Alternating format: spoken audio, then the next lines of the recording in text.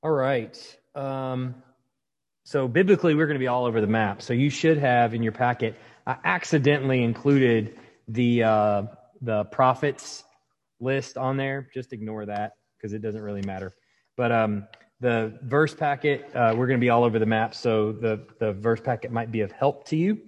And I tried as best I could to keep the blanks pretty simple because I wanted you to not be so concerned with writing down and more concerned with just listening or whatever. So as we go through this, just sort of bear with me as some of this can get a little bit complicated. One of the things that I figured out, and this was actually several years ago, I was kind of going through the events leading up to the crucifixion of Christ, and I heard somebody present their reasoning from the scriptures for Thursday crucifixion. And I thought, that makes a lot of sense. And then I heard somebody else say, no, it's not Thursday, it's Wednesday. And so they presented their Wednesday, and I was like, that makes a lot of sense. And then, of course, I'm a Friday crucifixion guy. And so I'm going to try to make sense of all of that as best I can as we go through here. But there is some ambiguity, and that's okay. So just bear with me as we do that. So the Passover, first of all, let's just set in our minds what the Passover is. The Passover is a rehearsal of a story that happened in Jewish history. I mean, very simply, that's what it is. It's the Jewish people gathering together around a table, and by virtue of a meal, they are rehearsing the story of them coming out of the land of Egypt, their ancestors coming out of the land of Egypt. And just so you remember, there was 10 plagues Moses, by command of God, brings to Pharaoh and Egypt. And it was the 10th one, which is the killing of the firstborn son, of every firstborn son in Egypt, that the Jews were told to specifically prepare for. They were shielded from the other plagues, but it was this one that, well, they were also shielded from it, but they were told you have to do something in order to be shielded. And that was to take a lamb without spot or blemish and slaughter it, and take the blood of that lamb and smear it on the doorposts of your house. And on the night when the angel of death descends upon the land of Egypt, the doorpost where there is the blood of the lamb covering the doorpost, the angel of death will pass over that house. And so there were a couple of things that were particular about the event itself. When they made their bread, they couldn't use leaven because there was no time. God was basically telling them through Moses that when you do this and when you eat that night, you need to have your staff in your hand, and you don't have time to let the leaven set in the bread and for the bread to rise. It just needs to be flat bread. That's fine. And you're going to be in a hurry. And when this all happens, when this goes down, the Egyptians are going to be mad, and they're going to come after you, and you need to be ready to go.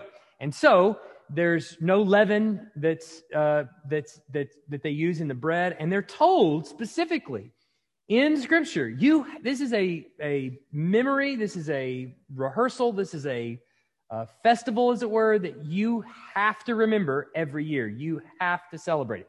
And the Jews have a sketchy track record in the Old Testament for celebrating things sometimes, or for doing what they're supposed to be doing, especially when it comes to like the year of Jubilee and stuff like that. But this was one that there's a pretty decent track record of them routinely celebrating every year. And so people would go to Jerusalem. And of course, on Sunday, we're in the part of Matthew where they're in Jerusalem for this event, for Passover week. And so it is a week-long process. There's lots of things that would go into the week. And so the meal progresses through the night through 4 glasses of wine. Now, they have lots more wine than that, all right? They drink lots more wine than that. There's ritual wine and non-ritual wine, but there's basically 4 glasses of ritual wine that every person there is going to drink. Even, they were commanded that even the poorest, and this is kind of Jewish history, but they were even told the poorest of the poor, if you have to sell every ounce of clothes that you've got to be able to afford 4 glasses of wine, you need that. And so it was a very important thing that they're moving through these 4 glasses of wine, and you'll see why this ritual wine is actually very important. In modern Seders, so like today, if you were to celebrate one, there's likely going to be a 5th glass, which I'll talk about at the end, but for the most part, 4 glasses of wine. And in Jesus' day, there's going to be 4 glasses of wine. Everybody at the table is going to have 4 glasses of wine set up in front of them, and there's going to be one person who is the head of the family. Normally, it's going to be the father of the family, but it's going to be the head of the family or the head of the group who's hosting the event or whatever, and he's going to lead in the drinking of these ritual glasses of wine throughout the evening, okay, at specific times. Now, there are certain dates during this week that are really important. Nisan is the month that it is celebrated. They go by a lunar calendar, so I can't really relate it to a specific, but it's around the time of March to April, somewhere around there. It could be as late as May. All right. The 10th of Nisan is where they would select the lamb. So Nisan 10, they would figure out which lamb they were going to get. If you were traveling to Jerusalem, potentially you could buy one. They even had provisions for the poor to not have lamb. In today's Passover feast, you're likely not going to have lamb, especially not one that is like a family pet that you've selected like they would have. They would have, farmed a baby lamb, a year prior and would have grown him up, and he would have been the family pet, and he probably would have had a name, and they would have slaughtered him right there. Sorry if you're vegan or vegetarian or something, it's probably not, Israel is probably not the place for you. The temple was sort of like a butcher house. I mean, really, there was so many animals that were slaughtered there in Israel. And so Nisan 10 was when they would select the male lamb, and it was chosen by a member of the household. Nisan 13 is usually the evening before the Passover meal was eaten. And the reason I say usually there is because I think in the biblical text there's some Nisan 15 where they're actually eating the meal, but we'll talk more about that in a little bit. But usually Nisan 13 is the evening before the Passover meal was eaten, and this is where the head of the family would go with the kids, and normally it's kind of a game with the kids. They would go through the household with candles in their hands, looking for all the leaven in the house, and would get rid of all the leaven. And some Jews would actually take the leaven and would sell it to their Gentile neighbors, and then they would buy it back from them after Passover was over, because it's expensive, And so, but they would go through the house and they would look for all the leaven, and they would sweep it out. And if there was potentially some leaven in the house that they just did not find, the head of the family would swear off any leaven that's in his house, may it be as the dust of the ground, the dust of the earth.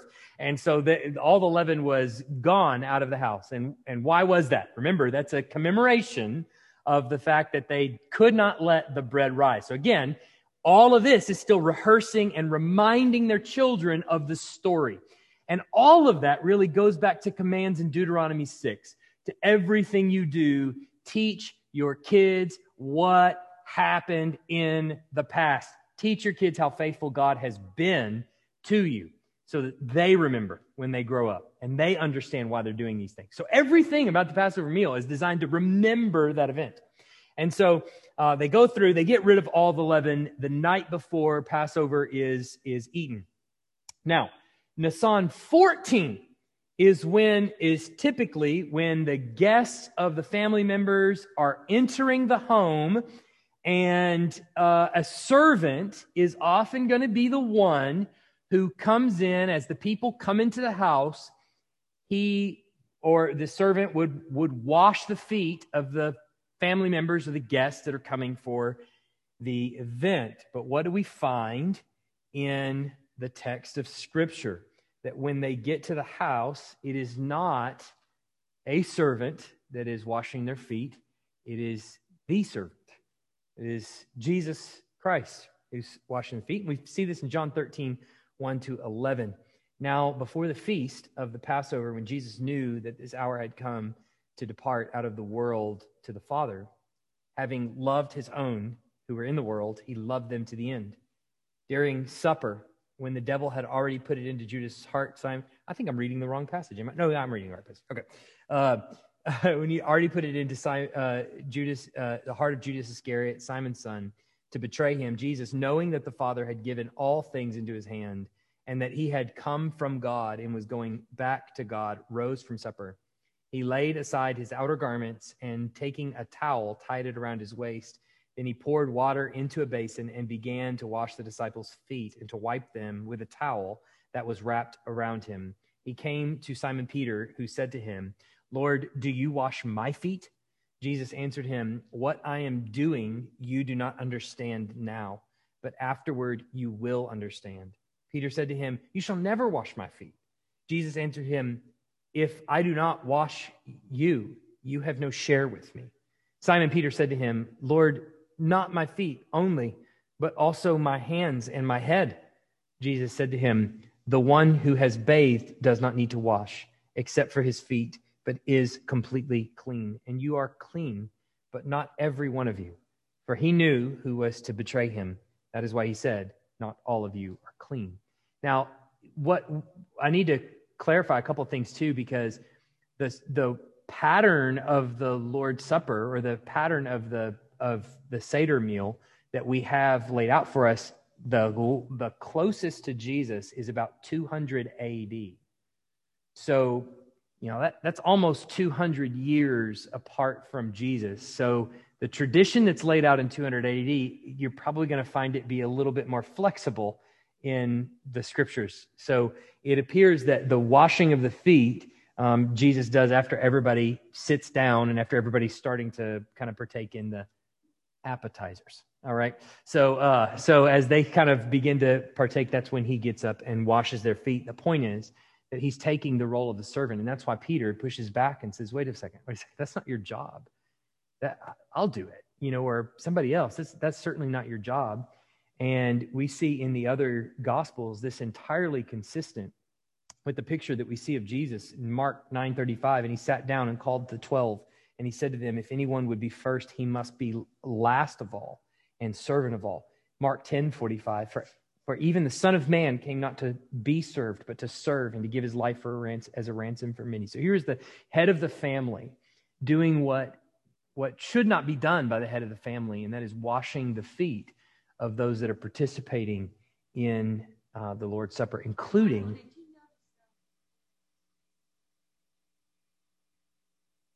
Yeah.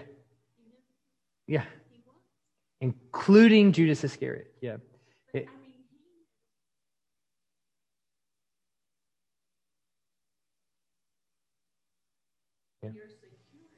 Yeah. Sure. Yeah. Yeah. Jesus being secure in his own, she said, Jesus being secure in his own self, is happy to take the role of a servant. And I thought you were going somewhere else with that, but I'm amazed too that he washes the feet of the guy who's in the process of betraying him, which is amazing to me. And you'll see in the video tomorrow. So once the guests all arrive, there's the washing of the feet, and usually reserved for a lower class of people. And Jesus takes the role of the servant there. Now, once all the guests arrive, they perform the ritual of hand washing that Jews from antiquity have done before every meal. And now the guests are free to participate in non-ritual wine. So they may have, depending on the wealth of the family that's hosting this meal, they may have barrels and barrels of non-ritual wine. And there are specific windows where you're able to consume that wine. They're big windows where you can consume that wine. And then there's tiny little narrow windows where no wine may be drunk. But the point is, the non-ritual wine can be consumed, and this is the point where they do it. So they come in, they're drinking wine, and they're talking probably with each other and things like that. Now, in front of each seat at the table is a myriad of things that are there. First of all, obviously, the 4 glasses of ritual wine that they're going to be directed to drink by the head of the family. There is a plate that has obviously some cutlery and napkins and things like that. There's several candles on the table.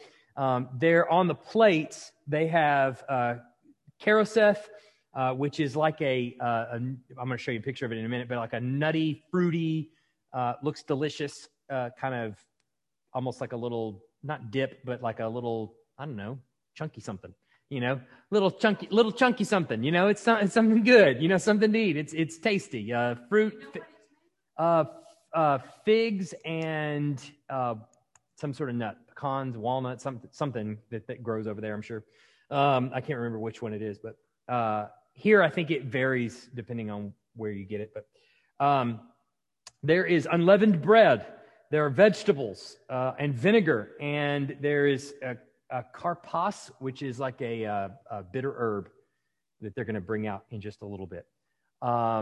So when they sit around the table, they don't sit. It's not a table. They don't chairs, per se.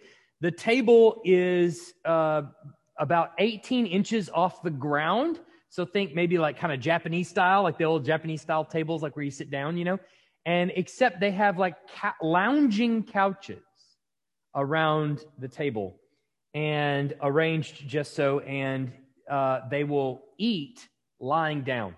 So eating with their head pointed to the table and their feet pointed away, all right, on their left side. And even the poor were encouraged to eat this way because that's a sign of wealth. If you're eating laying down, in other words, not with your staff in your hand, right? You are relaxed. God has provided for you. That's what they're saying. By the laying down at the table, they're eating like rich people eat. Think of like the couched potato. I mean, who doesn't like to eat like that? Right? Like just laying back on your couch, right? So they eat, but they eat laying forward and kind of like on their side. And so the reason, obviously, is because it's sending a sign to everybody there. Look how much the Lord has blessed us. The Lord has provided so much for us that we can lay down when we eat.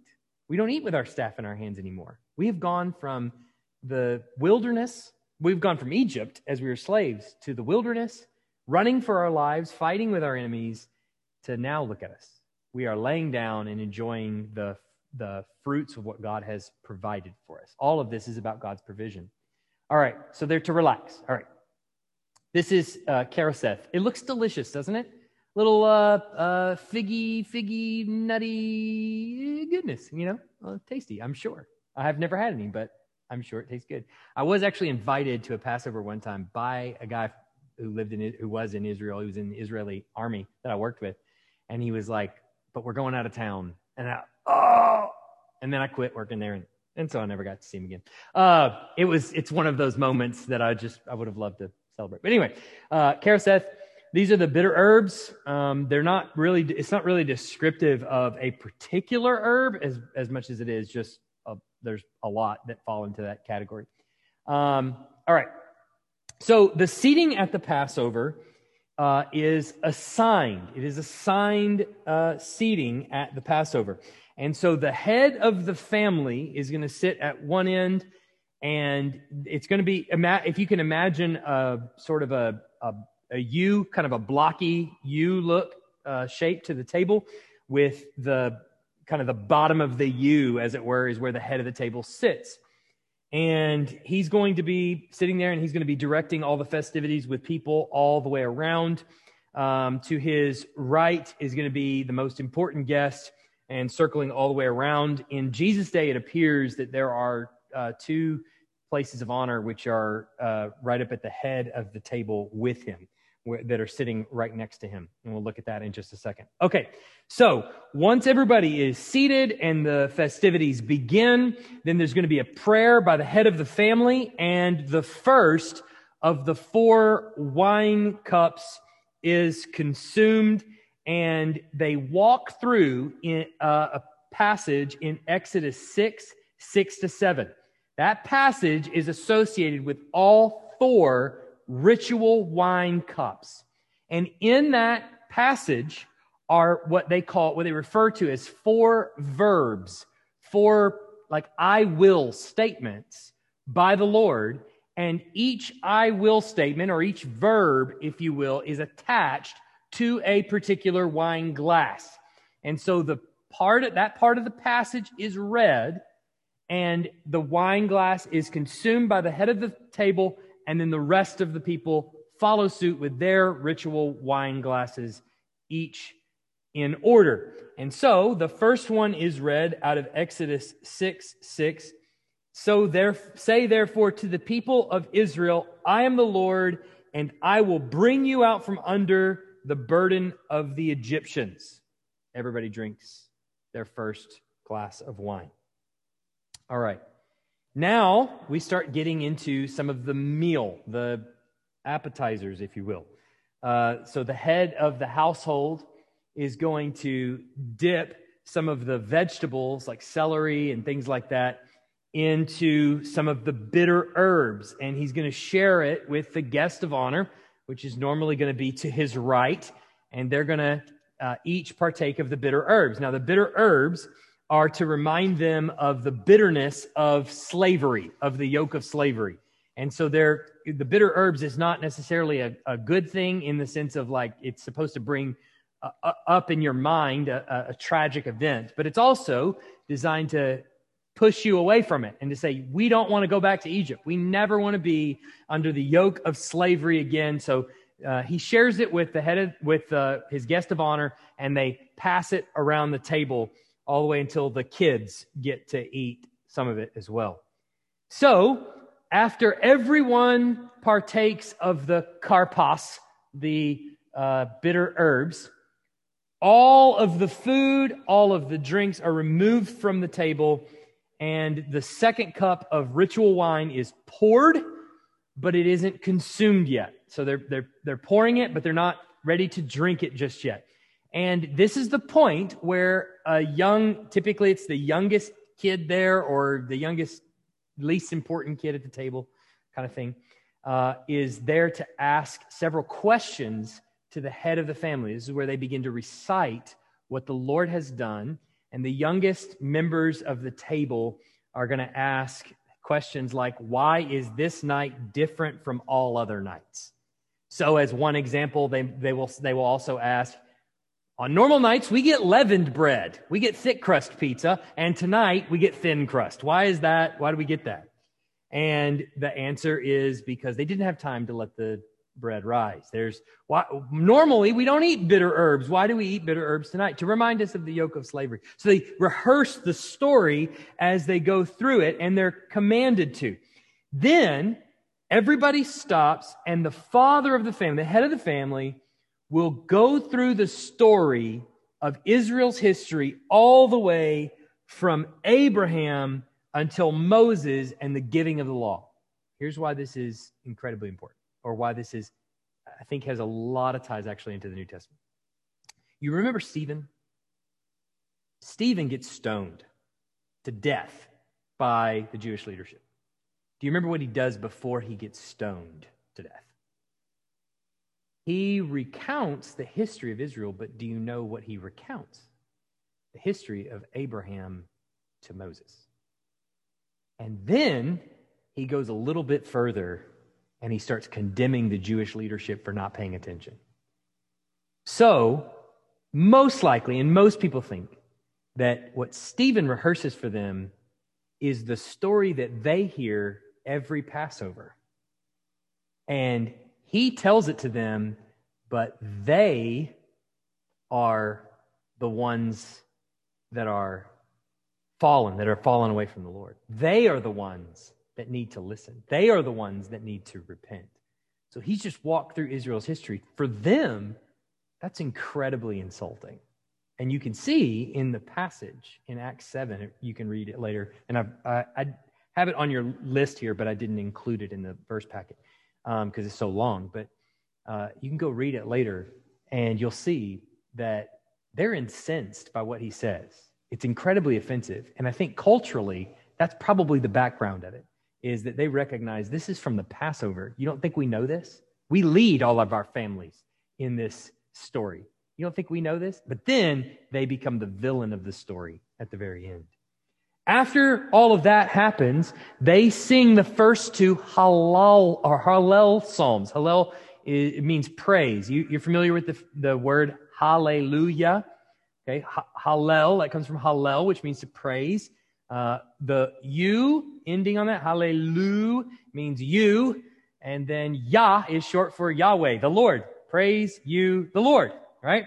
And so the halal Psalms, Psalm 113 through 118, are sung, but just the first two, Psalm 113 and 114, are sung right here. After they've rehearsed the story, they've sung the halal psalm, first two halal psalms, then the second cup of ritual wine is consumed. And again, we go back to Exodus 6:6. And let me get it up here on my screen. And it says, I will deliver you from slavery to them. That is, to the Egyptians. I will deliver you from slavery to them. He holds up the second cup, and they drink the second ritual cup of wine. Now remember, there hasn't really been any bread eaten yet. There hasn't been any of that really eaten yet. But at this point, now we're on for the main show. The second cup of wine has been consumed, and now they're digging in to the main entree, which of course is the unleavened bread. That is the lamb. It is the karoseth, the vegetables, basically everything. They take out of the one loaf of unleavened bread, they'll break it into thirds. One portion of that bread will go away until the end of the meal. It comes back as dessert, and that changes a little bit later on. But they have the two smallest pieces of bread that they're there passing around the table, and that's part of the food as well. They're going to wash their hands in preparing for this, and everything is ready to go. Now, the host will then take the bread, and he will break the bread that goes to the guest of honor. He's going to break it, and he is going to take the bread with the guest of honor, and he is going to dip it into the dressing or whatever so that they can eat it together into the bitter herbs, the bitter herbs. And so then the guest of honor is going to dip with him, and then he's going to take it and pass it around the table. Now, here's what we gather from the scriptures. Look at John 13, 26 to 27. Jesus answered. He's told them that somebody's going to betray him, and they're asking who it is. And he says, Jesus answered, it is he whom I will give this morsel of bread when I have dipped it. So when he dipped a morsel of bread, he gave it to Judas, son of Simon Iscariot. And after he had taken a morsel, Satan entered him. Jesus said, what you are going to do quickly. Now, I wanted to include the other scriptures here because they phrase it a little different. Virtually, kind of meaning the same thing, but giving maybe a slightly different impression of what's happening or a fuller story. Matthew 26:23, he answered, he who has dipped his hand in the dish with me will betray me. So they're dipping it together, which means that what position is Judas sitting at? He is the guest of honor at the table. Just think about that for just a second. Jesus knows what Judas is doing. He's already set this up, as we've seen today, Spy Wednesday. He set up the negotiation for how much he's going to sell Jesus for. Jesus knows this. John tells us he already knows it. And the guest of honor at the table is Judas.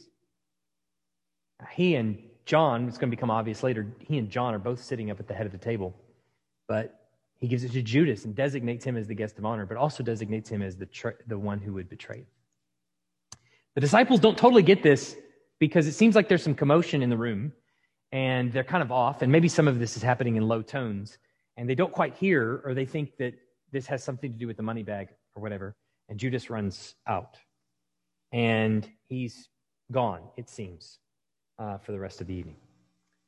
So the meal is pretty much over. They sit down and they eat, and it's pretty much over, and it's as the meal is wrapping up that Jesus gets the third cup. The third cup is poured, and the unleavened bread that was waiting until the end of the meal comes back out. This is the cup and the bread that he's using at the Passover meal that we are familiar with, the Lord's Supper, as we would call it. So this last of the unleavened bread wafers and the cup is poured. And you know, you're familiar, I'm sure, where he says, Matthew 26:26, he took the bread as they were eating. And so the meal's kind of wrapping up, it seems. Jesus took the bread, and after he blessed it, he broke it and gave it to the disciples and said, take, eat, this is my body. Same thing in Mark, same thing in Luke, except he adds, do this in remembrance of me, my body which is given for you, do this in remembrance of me.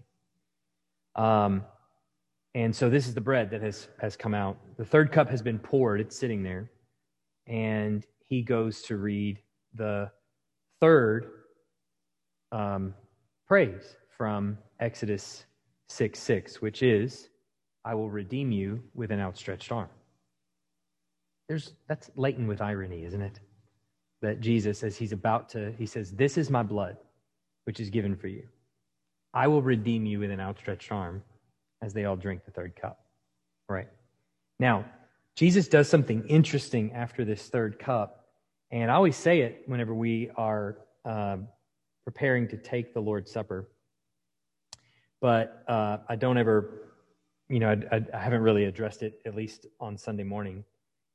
But in Matthew 26:27-29, he's just taken the third cup.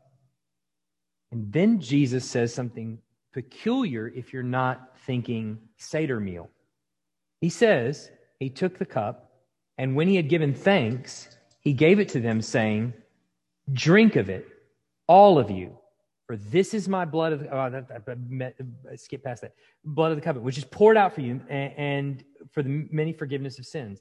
I tell you, I will not drink again of this fruit of the vine until that day when I drink it new with you in the Father's kingdom. Which is a kind of peculiar statement, right? He consumes the third cup. He says, I will redeem you with an outstretched arm. They drink it. And then he says to them, I will not drink of the fruit of the vine again until we have it in my Father's kingdom. I'll drink it with you in my Father's kingdom. So that means that there is a fourth ritual cup of wine on the table that Jesus may lead them through, but he is not going to drink it. Interesting, right? Okay, so then we get to the fourth cup of wine. And the fourth verb would have been read, and we assume that it was read. We're not told it's read in Jesus' day, but we assume that it was read in Jesus' day as well. And he says in 6:7, let me get to it in my scripture passage here. He says, remember, this is the cup Jesus is not drinking. I will take you to be my people, and I will be your God, and you shall know that I am the Lord your God, who has brought you out from under the yoke or the burdens of the Egyptians. So Jesus tells his disciples, that cup of wine I'm going to drink when I return. That cup of wine I'm going to serve you when I return. The cup where I will be your God and you will be my people, I have delivered you from the burden of the Egyptians. That cup we're going to drink in my Father's kingdom. So it's interesting, and I think the text warrants it. He's stopping that fourth cup of wine. He's not going to consume it. He's fasting from it until he can drink it in the kingdom. So following the fourth cup of wine, there's going to be some more halal psalms that are sung, which is Psalm 115 all the way to 118. Matthew 26:30 says, and when they had sung a hymn, they went out to the Mount of Olives. That's the end of the meal. That's the end of the meal. That's the Psalm 115 to 118 that they sing. Probably they sing all of it. Sung a hymn probably means all 4 chapters, which is a long hymn. It's like Just As I Am, all 7 verses. So they sing it together, and then that's when they go out to the Mount of Olives. Now, I wanted to point this out because there are a couple of traditions. The temple's destroyed in 70 AD. So there's no more bringing your lamb to the temple and getting it slaughtered, right? The families don't really get to select that anymore. And so what do? Well, in Israel, I'm not entirely sure how exactly they celebrated in Israel. Maybe one day I'll get to do that with a Jew. That would be fantastic. But as of yet, I haven't. And so I'm not really sure what they do. I know what Americans do here. And what's interesting is that the traditions that have replaced, like, for instance, the sacrificial lamb, you would love to be able to sit down with a Jew and go, yeah, see that lamb right there? Let me tell you about Jesus, right? And you'd be able to connect those to Jesus. And those have been replaced. Those elements of the meal have been sort of replaced because there's not really a sacrificial lamb. But what they have been replaced with is actually still an interesting evangelical tool. And that the Jews who have, I guess, instituted this sort of celebration or these changes have kind of unwittingly stumbled into another gospel illustration. And I want to show you just a couple that they've done. So since there's and this is for, maybe if you are ever around a Jewish person and you're talking through the Lord's Supper, or maybe you're celebrating with them or something like that. You're celebrating obviously very differently than they are. That maybe this is your opportunity to evangelize.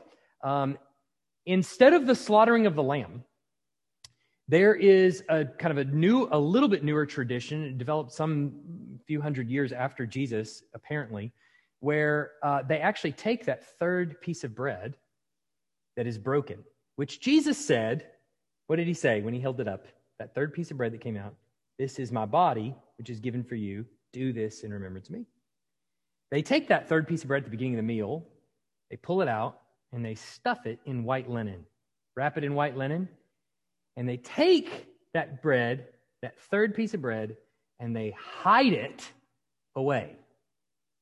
And at the end of the meal, it comes out as something that the Greeks have called a fickelmin, which is dessert, essentially. It's not sweet or anything like that, but it comes out at the end of the meal.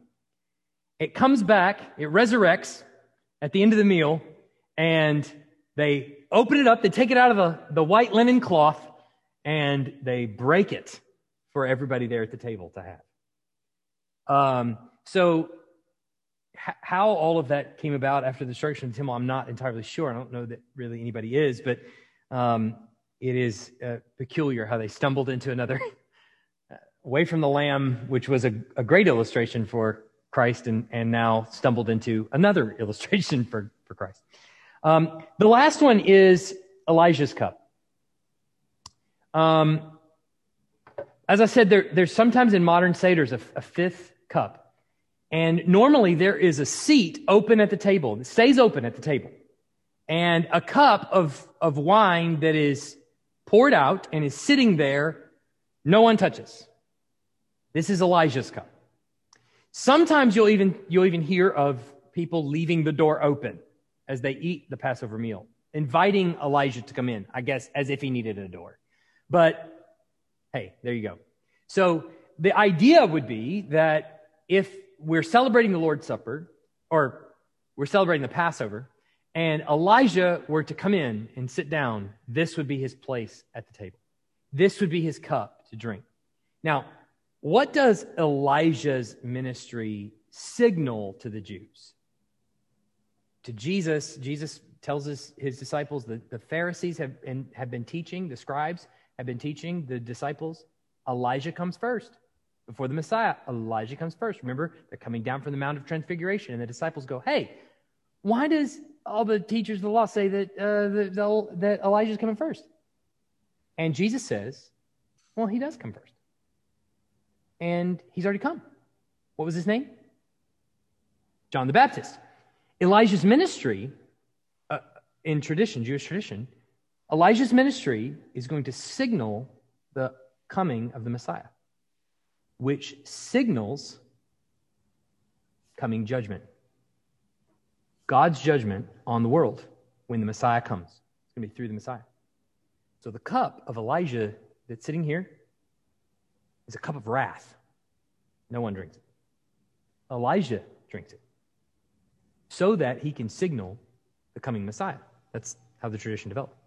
And so now there's this spot, normally at many Seder meals, where there's an open spot for Elijah. I don't know how often that is practiced nowadays, but that's kind of how it is. this is a great segue into the gospel. Not only can we say, well, Elijah has come, and actually the Messiah has come as well, but Jesus actually goes out into the garden after this, and he's praying about drinking a cup. But it's the cup of the fury of the wrath of God. And there in the garden, he's praying about whether or not this cup would pass from him any other way. And upon realizing that there is no other way that he is going to drink this cup, he drains it to the dregs. So for us, there's still a great way to use the Seder meal, even without the temple and without the lamb and without those kinds of things, as a segue into the gospel. Well, I got news for you. That fifth cup of wrath, Jesus drank. He drained it to the dregs for me. He drained it for you. So, questions? Michael? Yes. I don't understand. I understand on our end what that hiding of the piece of bread means, or can signify. But why did they do that? What was it? What was that to them? Well, the unleavened bread in total is a sign of God's judgment on the nation of Egypt, and they're having to eat in a hurry. So very basically, the bread itself is provision from the Lord. Right. Why that comes back at the end of the meal, like as a kind of a dessert, it did in Jesus' day. It has for some time, and it still does, to my knowledge, today. I'm not entirely sure, other than who doesn't like to finish off their meal with bread? I mean, I don't know that there's anything specifically tied to that piece of it, of why it comes back at the end, other than maybe continual providence of the Lord. Or why it's covered why it's hidden. No, that is a more recent thing. And that would probably be like past 200. In 200, the evidence we have in 200 is that they're arguing about doing this because the temple's gone. And they're arguing about whether or not this is how they should treat the bread. And at some point later on, it just got picked up in households. And somebody taught it somewhere, obviously. And so we don't really know when that kind of got solidified in tradition at all, why it was wrapped in linen, other than it's God's continual poking the Jewish people. From a Christian perspective, I would say probably that. What they're doing is perhaps short-sighted on their part, but it's actually the providence of the Lord still leaving with them some. All these traditions are related to God's past salvation and his future salvation. They're all connected to both what God has done and what God is about to do in Jesus. And so he's built those traditions for them for a reason, and he continues to do the same thing, I would say, even in today's Seder meal, when it's celebrated by people that actually care to celebrate it, correctly. Kirsty, that was so good. Yeah.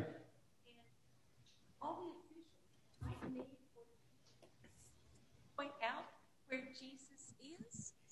Repeat that question again. Okay, so Jerusalem is teeming with people. Yes. So the officials need Judas to take them to Jesus. Was Jesus not really well known? Perhaps they wouldn't know where he would be. Well, that is a good question. They are in a room where they only the disciples know. So that is one thing. It's night. Remember the last time we saw in Matthew, we saw Jesus with the Pharisees. They didn't want to do anything to him because the people revered him. So how did they have to get him? They had to get him in secret at night. I don't know if you've ever searched for somebody when there's no city lights. Playing hide and go seek in the dark. Yes. You can't see your hand in front of your face. And so finding someone who is not spectacular that we should look upon him, as Isaiah tells us, just a random Joe or random Jesus in the middle of a dark place is probably going to be pretty difficult. So you need somebody to point him out and do that. Sometimes we think about it just being a little small Yeah. Right. Right.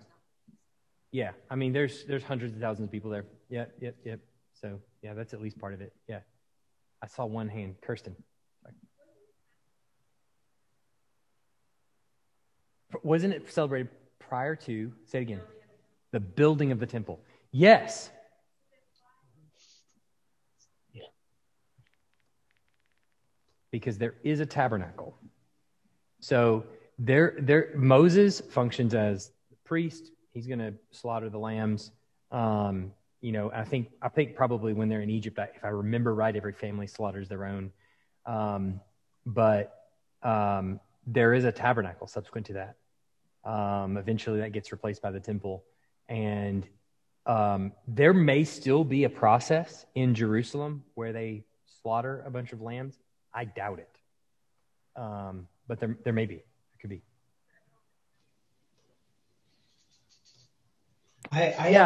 We don't have a ton of evidence for them doing that, but they do. The point I was making is even before the temple is built, they have construction for them to carry on worship in whatever way, a mobile temple with them. Doug, were you saying something? Yeah, I don't know if you want to address all these, Michael, but my impression was that John was seated right to the right side of Jesus because he leans back on his breast and asks him who's going to betray him. He is. But I thought you said that Judas was there. Judas, it appears, is seated to his left. Yeah, exactly. And so John, so they're facing this way. John would be right here to his right, and Judas would be right here to his left.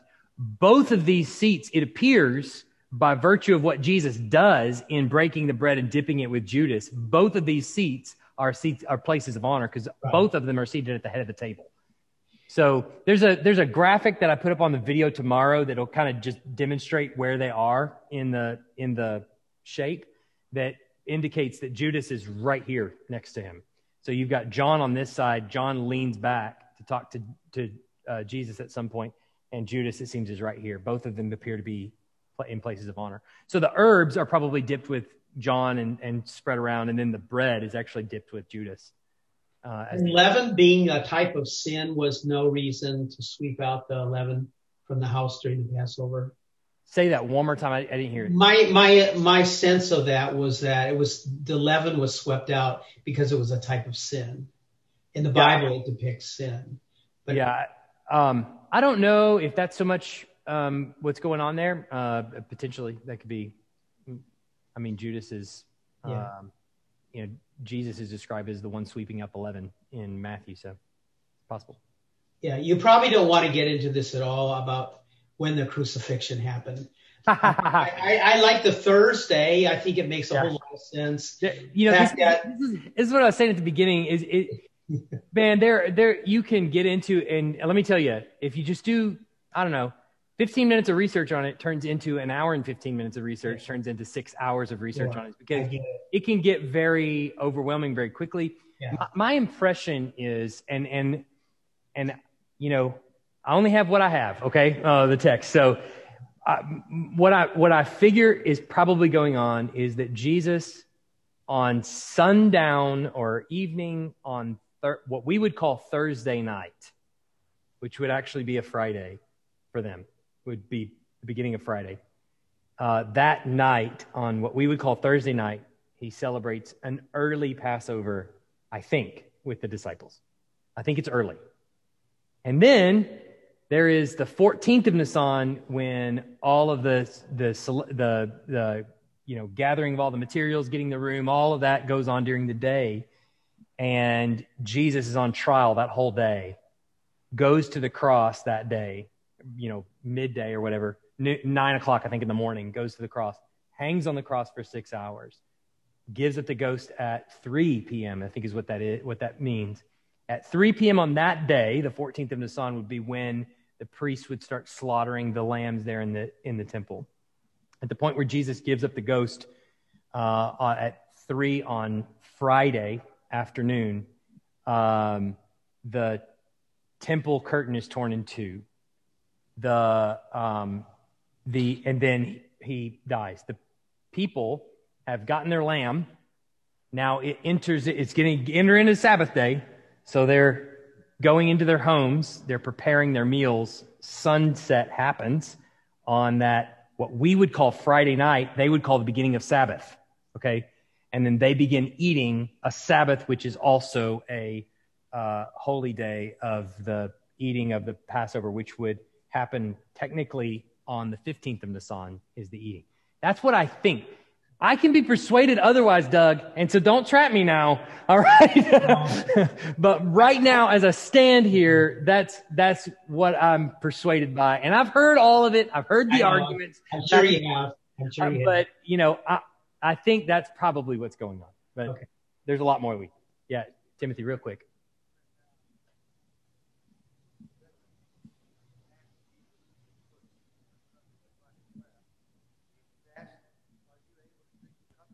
Here, ask that question again in the microphone. Sorry, I forget. Okay, when Mrs. Zebedee asked Jesus to put her sons on his right and his left.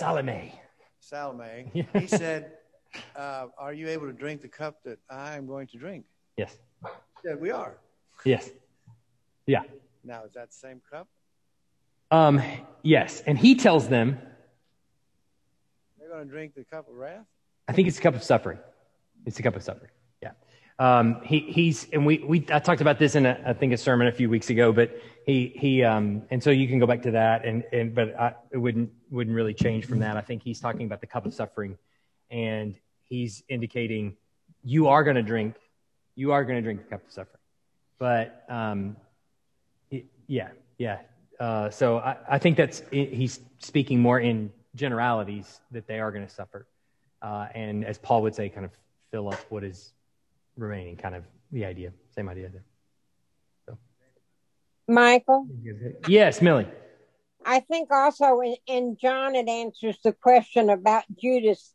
It says in the 18th chapter about the fact that he knew where he and the disciples would be. Often they would go for Vesper service in the evening. And so it would be easy to lead a league of soldiers into the garden rather than into a house. Right. Yeah. He's needed to provide the inside knowledge of where Jesus is going to be so that they can arrest him in the evening. Yeah. Yes. You're right. That is. I have a quick question, Michael. Yes, Jen.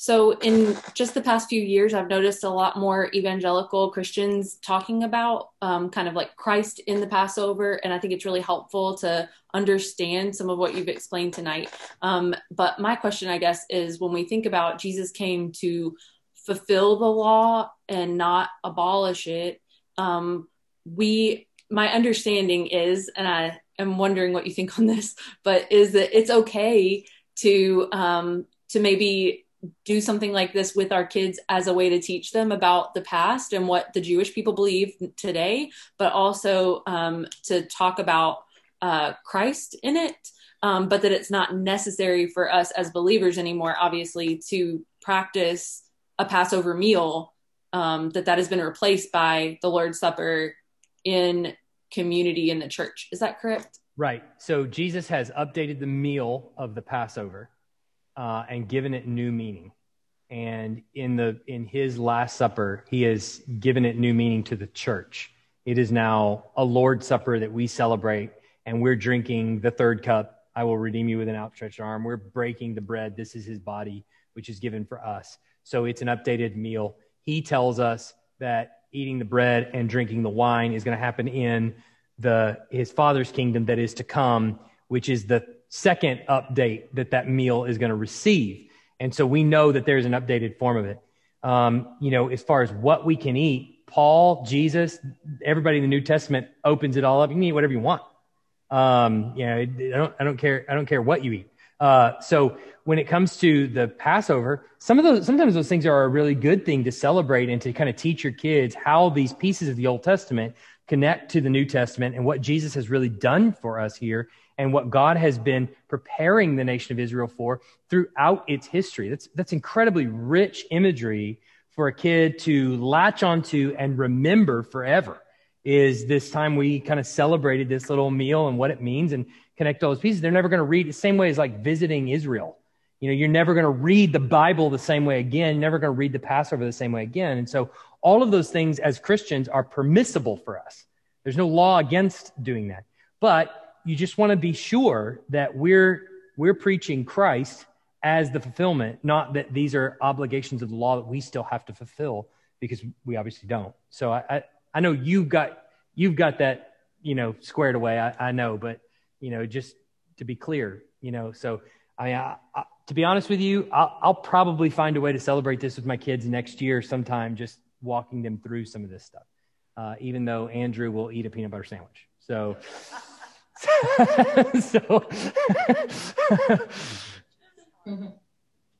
yeah, some churches do. I've thought about it, but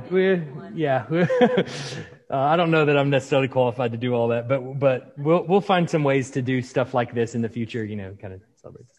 Let's pray and let's get out of here because Tom's going to kill me. Heavenly Father, we thank you for an opportunity to just walk through what we know and what we understand about this, to wrestle and really ask questions over things that we're unsure of. And I pray that you would help to ease our minds on the things that we're unsure of and leave them to you, and that over the course of our study that you would reveal to us truth in your word that would come straight from your word.